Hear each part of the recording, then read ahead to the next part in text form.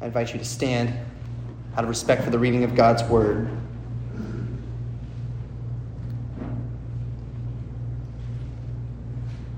As they heard these things, Jesus proceeded to tell a parable because he was near to Jerusalem, and because they supposed that the kingdom of God was to appear immediately. He said, therefore, a nobleman went into a far country to receive for himself a kingdom and then return.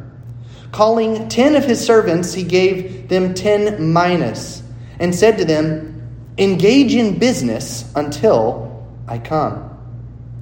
But his citizens hated him and sent a delegation after him, saying, we do not want this man to reign over us. When he returned, having received the kingdom, he ordered these servants to whom he had given the money to be called to him, that he might know what they had gained by doing business. The first came before him, saying, Lord, your mina has made 10 minas more. And he said to him, well done, good servant. Because you have been faithful in a very little, you shall have authority over 10 cities. And the second came, saying, Lord, your mina has made 5 minas. And he said to him, and you are to be over 5 cities. Then another came, saying, Lord, here is your mina, which I kept laid away in a handkerchief. For I was afraid of you, because you are a severe man. You take what you did not deposit and reap what you did not sow. He said to him, I will condemn you with your own words, you wicked servant. You knew that I was a severe man, taking what I did not deposit and reaping what I did not sow. Why then did you not put my money in the bank, and at my coming I might have collected it with interest? And he said to those who stood by, take the mina from him and give it to the one who has 10 minas. And they said to him, Lord, he has 10 minas. I tell you that to everyone who has, more will be given. But from the one who has not, even what he has will be taken away. But as for these enemies of mine, who did not want me to reign over them, bring them here and slaughter them before me. The grass withers, the flower fades, but the word of our God abides forever. Amen. You may be seated. And let's pray. Heavenly Father, open your word to us. Help us to understand, and not just merely understand, but Lord, help us to believe and to trust and to put our confidence all the more in you. Lord, teach it to us even through this difficult parable, a parable that shines the light of your word forth. We pray this all in Christ's name. Amen. When I was back in school, I used to have this recurring dream, a dream that I'd wake up from over and over again. And kids, maybe some of you have this dream, or adults, maybe some of you can remember this particular dream. I'll tell you what it was.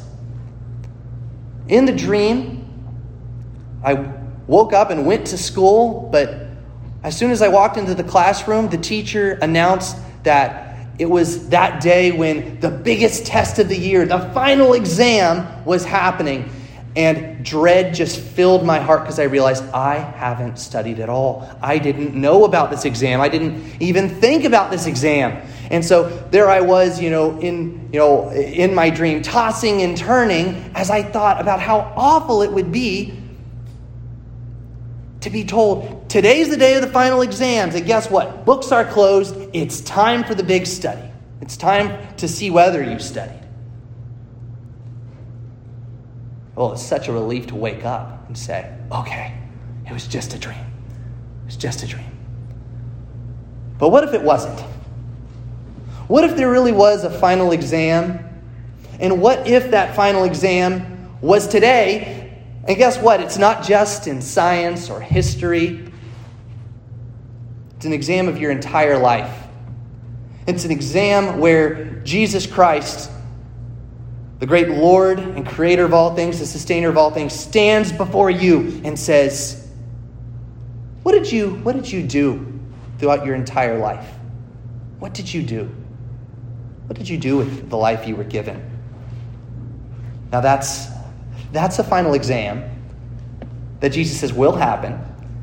And he says it's not one that you don't want to be unprepared for.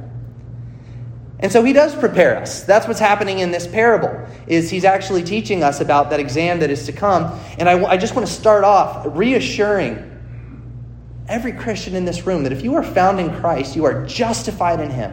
What we mean by that is that you are covered with the righteousness of Christ. You are clothed with his righteousness. You are safe in him. But we're going to see that Jesus says there is still an examination of the master where he looks even at his servants and says, enter into my glory. But let's talk. What did you do with my gospel? What did you do with your life? And so we're going to see this unfold, and we're going to see it unfold through this parable, a parable that speaks of the king's mission, the king's investment, and the king's assessment. The king's mission, the king's investment, and the king's assessment.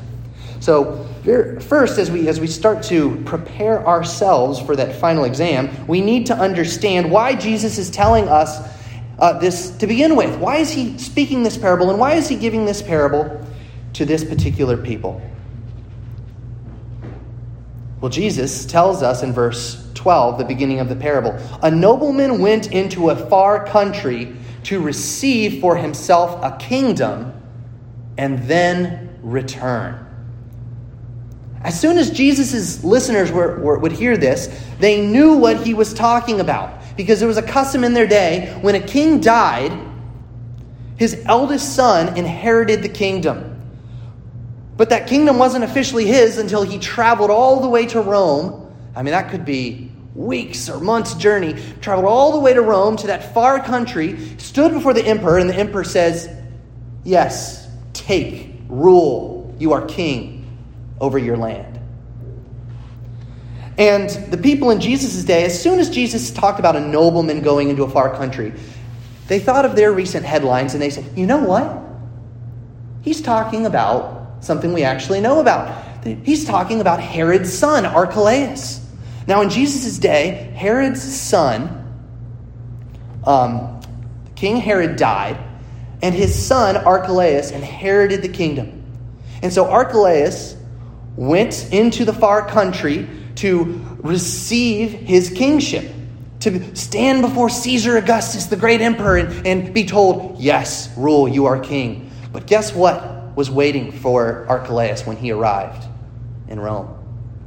There was a delegation of citizens from Judea, of Jews, who had gone and said, had appealed to Caesar, we don't want this man to be king. Don't put him over us. He's cruel. He's brutal. Don't make him king. What's happening here as we weave all this together? Jesus is talking about a nobleman. He's talking about Archelaus, but he's ultimately talking about himself and his kingdom. He's setting his disciples straight about two truths about his kingdom that they keep missing. Two truths that help us to start to prepare for that final exam. Now, first of all, what is Jesus teaching his disciples through the beginning of this parable? He's teaching them that his kingdom, his rule and reign, isn't going to come immediately. It's only going to come in stages through this long journey that the king is going to take. Look back at verse 11. You'll see that right away, Jesus is entering Jericho. He's only 6 hours away from Jerusalem, where we know he's going to suffer and die. But as his disciples get closer and closer to Jerusalem, that capital city, guess what they start to feel in their hearts? Excitement. They say, maybe this is really the time where Jesus will become king and overthrow our oppressors. Maybe this is the time when he brings in the kingdom and power. And guess what Jesus says? You've misunderstood the nature of my kingdom. I am going to bring in this righteous rule and reign. But I'm only going to do that starting with the weakness of a cross, starting with a weakness of rejection, and then going to the full glory of the kingdom when I return. You know, that's where we're sitting right now, is in between the time of Christ's death and resurrection, and then when he's going to come again. But there's another subtle correction here, because he's telling his disciples, look, the kingdom isn't going to come without rejection. Next week, we're going to hear preached the triumphal entry, where everyone's clapping and cheering and Jesus comes in and they think everything's great. Well, guess what? Those same people are going to crucify Jesus, the Lord of glory. And Jesus says, I want you to understand one thing. I'm going to be rejected like Archelaus. There is a delegation that is coming to oppose me. And that's how my kingdom is going to come in its glory. John 19:5, the Jews cry out, we do not want this man, this Jesus, to reign over us. Caesar alone is our king. And so, here's the point. King Jesus is on a royal mission.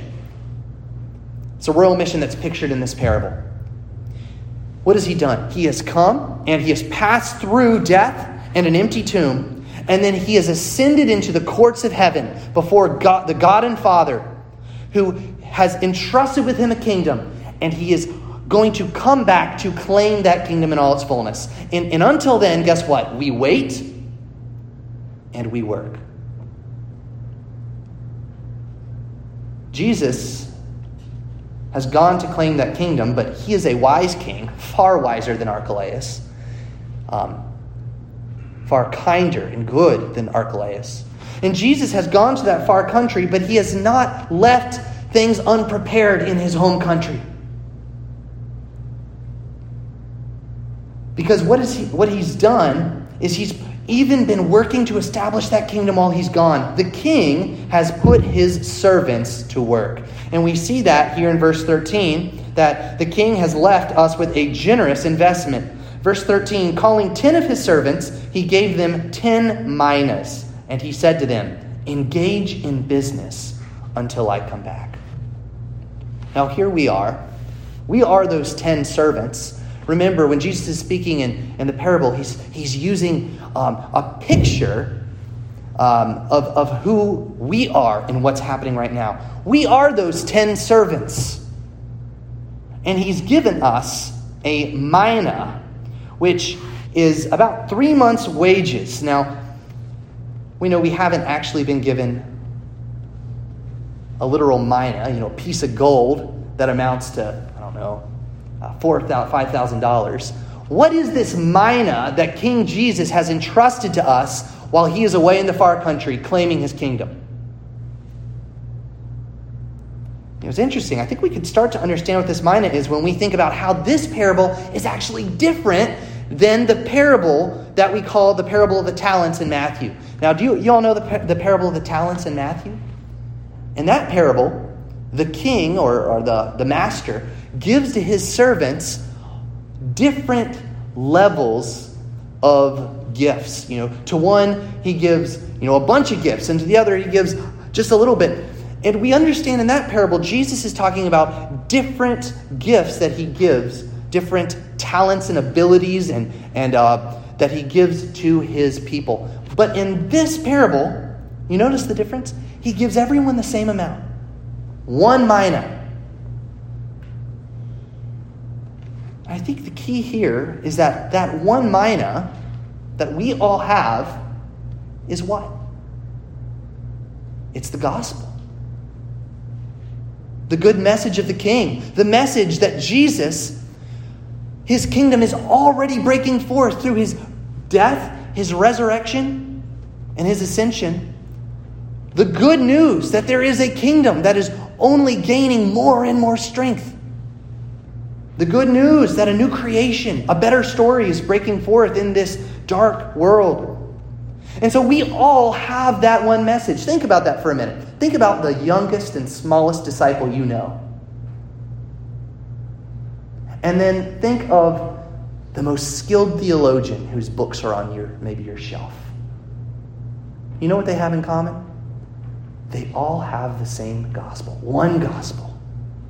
Isn't that beautiful if you think about it? Isn't it humbling? And that every Christian, every disciple that has ever been called by the name of Christ has the same gift entrusted to them by their master. And not only that, they're given the same charge. Go Engage in business until I come back. Engage in business until I return. You see, in 1 Timothy 6, we read this. Paul called the gospel, the good news, a deposit. He uses those financial terms, right? Something that is entrusted to you by Jesus and his apostles while they are away. And you are given this command: put that deposit to use. Engage in business until the king returns. What does that look like? Be Christian entrepreneurs. Be spiritual capitalists, you could say. Put the gospel to use. And here's what that looks like. It looks like applying the gospel to your own life. Investing, Christ investment in your own life. You know, if you, what does it look like when you invest your money? It looks like you make a conscious effort to take from what you from what you have and to set it aside so that it multiplies and grows and takes root in your bank account, and not only your bank account but also your mutual funds and stocks and whatever out there. You know, it actually multiplies in the market. Well, when you invest the gospel in your own life, starts to change and multiply in your life. How does this good news of what Jesus has done actually change the way that you live? Ask yourself that question right now. How does the good news change how you live? Well, for starters, the gospel turns us away from investing our time, our talents, our energies into worthless things, things that will fade away, things that distance our heart from God, and it causes us to invest our time and our talents and our resources in the things of God. And as we do that, maybe you're hearing the sermon right now. What the gospel calls you to do, you are hearing the sermon right now, in fact. The gospel says, when you invest in the gospel, you take the words you're hearing and they don't just bounce off your ear or roll over your heart. They actually hit home and you apply them and you say, I see a way that I can follow Jesus more today than I did yesterday. I see rebellion in my life, waywardness in my life that I can address today in small but sure ways. And guess what happens as you start to do that? The gospel multiplies and takes root in your life. It's like you become a different person. More and more and more. So that someone says, you started off believing such a simple and a small message about Jesus, but it has changed you in radical ways. That's what the investment power of the gospel does. And so you're supposed to apply the gospel in the Christian life. But guess what? You're also supposed to share the gospel. What did I preach about 2 weeks ago? That Christ has made an investment in us. So we're supposed to invest that investment in other people. That's what Jesus says. Take that message that he's given you, that deposit, and don't just lock it away. Don't just hide it under a handkerchief. Take it and tell people about it. And you can do that in natural ways, in conversations that come up with your friends and family who say, what's all this? What are you actually doing on Sunday morning when you go to church? And you have the opportunity to boldly talk about Jesus. And then to say, do you know the Savior? Do you know the Savior? That is investing the gospel in the lives of others. And if you've ever started to talk to others about Jesus, if you've ever been bold about that, then what you see is a beautiful and amazing thing, that the gospel starts to take root and multiply and grow exponentially. You see how when you start to open up the scriptures and talk to people about the promise of the gospel, lives start changing. And so the gospel starts with you. It starts with this small change in one sinner's life, and then it multiplies and multiplies and multiplies and multiplies. That's amazing. Guess what? That's not your ability. That's not you. That's the gospel. That's you saying, wow, God, look what your mina has done. Look what your gospel has done. It's multiplied. It's powerful. And so I ask you, what are you doing with the gospel?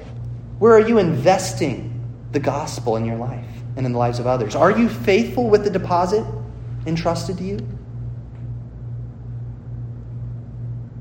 One more question. What will you have to show when Jesus comes again? What return are you making in God's investment? Because, here's the final point of this sermon, Jesus is coming back for his final assessment, final exam time. Revelation 22:12 says this. Revelation 22:12. Jesus says, "Behold, I am coming soon, bringing my recompense with me, to repay each one for what he has done. I am the Alpha and the Omega, the first and the last, the beginning and the end." What do we say at the very beginning of this sermon? There is that very real truth that we are justified in Christ alone. Our works cannot get us into heaven. Only faith in Christ, who alone can take our sins and nail them to the cross and rise again and give us that newness of life. That's the only way that we can enter into the kingdom. But as we're entering into that kingdom, there is that very real moment that the scriptures talk about where Jesus says, "Christian, what did you do with my mina?" And he looks at all peoples and he says, let's look over your life. What was your life like?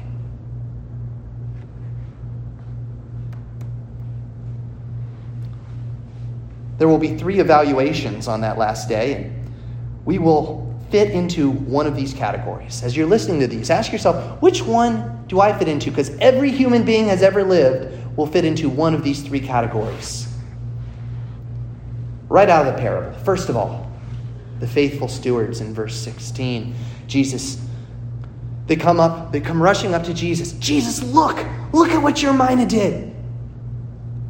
I started off with 1 mina, and now I've got 10. And Jesus says, "Well done, good and faithful servant. That is 1,000% profit. Go rule over 10 cities. 10 minas, go rule over 10 cities." And another man comes rushing up. "Jesus, look at what your mina did. I started off with 1 and now I have 5. Jesus says, "You have 5 minas, go rule over 5 cities with me. Well done, good and faithful servant." You see, the reward for faithfulness, the reward for good stewardship, what is it? What is the crown that we receive in glory? It's an opportunity for more faithfulness, for more service. And if you say, "Well, that's not really what I want. I kind of want Jesus to give me all those, I just want him to give me something different of a reward. Maybe, endless PlayStation time or something like that." Then you're not really getting it.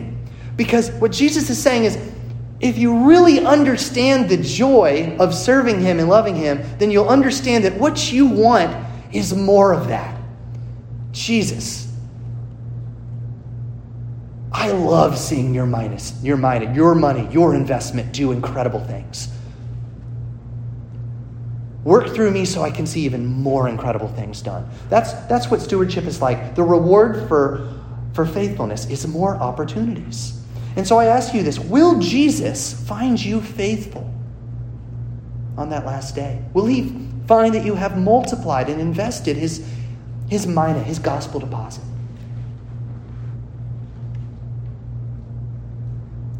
Or will he find you like the unfaithful steward?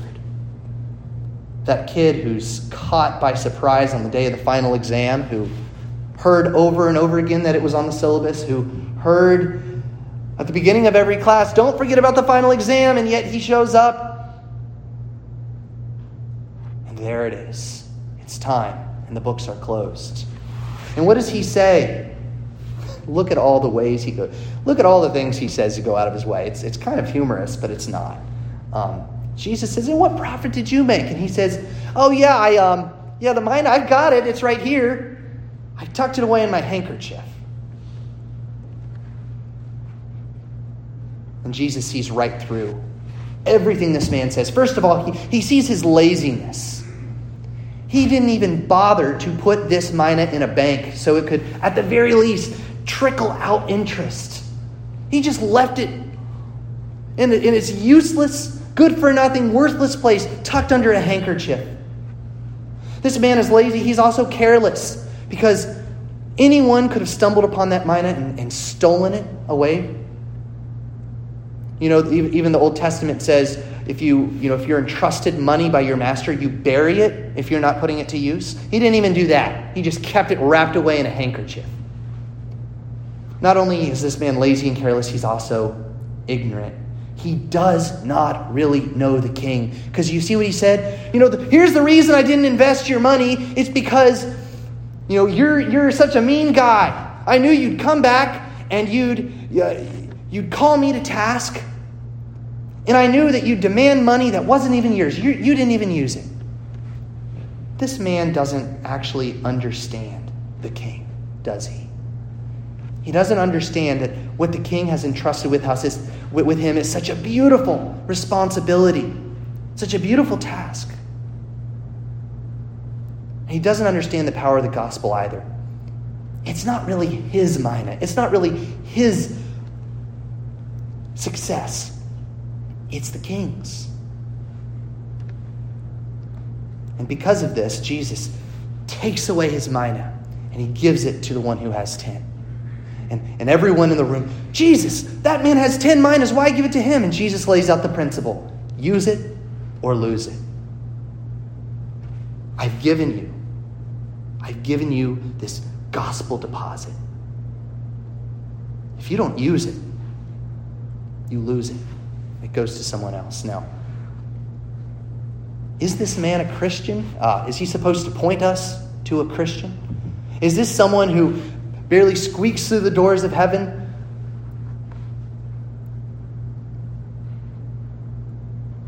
When we take everything that the scriptures say, I believe that we can say that the Christian who is touched by the gospel and knows the king, every Christian knows the king. They see yield out of the gospel. They see a yield. And so I think what's happening here is we're seeing that there will be those on the last day who have this surface level connection with the king. They've heard his gospel, they claim it, but they don't really know the king. And they aren't really producing fruit. And so they lose everything. Everything. And then finally, there are those who receive the assessment that they are rebels who have rejected the kingdom, rejected the gospel. And they receive that fierce judgment from the king. And so I ask you this morning, what will Jesus say of you when he returns? Will he find you faithful?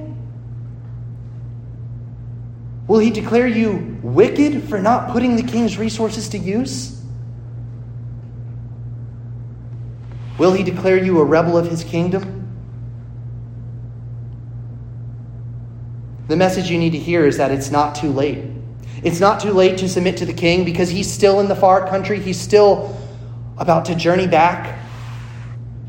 Now is the time to invest the gospel. Now is the time to bow your knee to the king if you have not, because there is coming day when it will be too late. When the books are closed and the exam begins. Does that make you nervous when you hear that? Well, let me close with a great word of comfort. And here it is. It is a great comfort to know that judge, that examiner on the last day, he will be none other than our Lord and Savior. This is Jesus we're talking about. This isn't some scary teacher in the 3rd grade. This is Jesus who, even as he spoke the words of this parable, went to the cross to die for sinners, to be buried for sinners, and to rise again to give them newness of life. This is not a severe and harsh taskmaster. This is not a cruel king. This is not Archelaus. This is Jesus. And remember that everything that Jesus does is by his grace. Even the rewards that we receive on the last day. All of it is by his grace. You can see that. Imagine what that man who received charge over 10 cities because of his 10 minas. What was he thinking when he heard those words of the master? Rule over 10 cities. I think the first thing in his mind was, Lord, what did I do to deserve this? I had 10 minas, 10 cities. The entire Miami Valley. That's amazing. There's a sense in which the reward is proportionate to what the servants had done, but there's another sense in which it is so mind-boggling.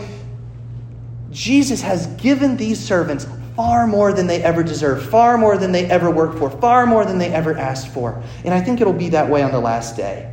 That when Jesus gives us beautiful responsibilities to rule alongside of him, to serve alongside of him, we'll say, Lord, I didn't even do anything.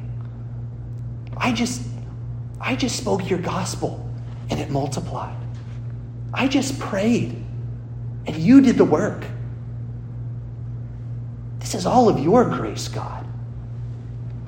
I don't deserve to be even in your kingdom, let alone to receive a reward. That makes me want to serve the Master more when I think of his grace, when I think of who he is. That makes me want to serve Jesus all the more. What about you? Let's pray. Heavenly Father,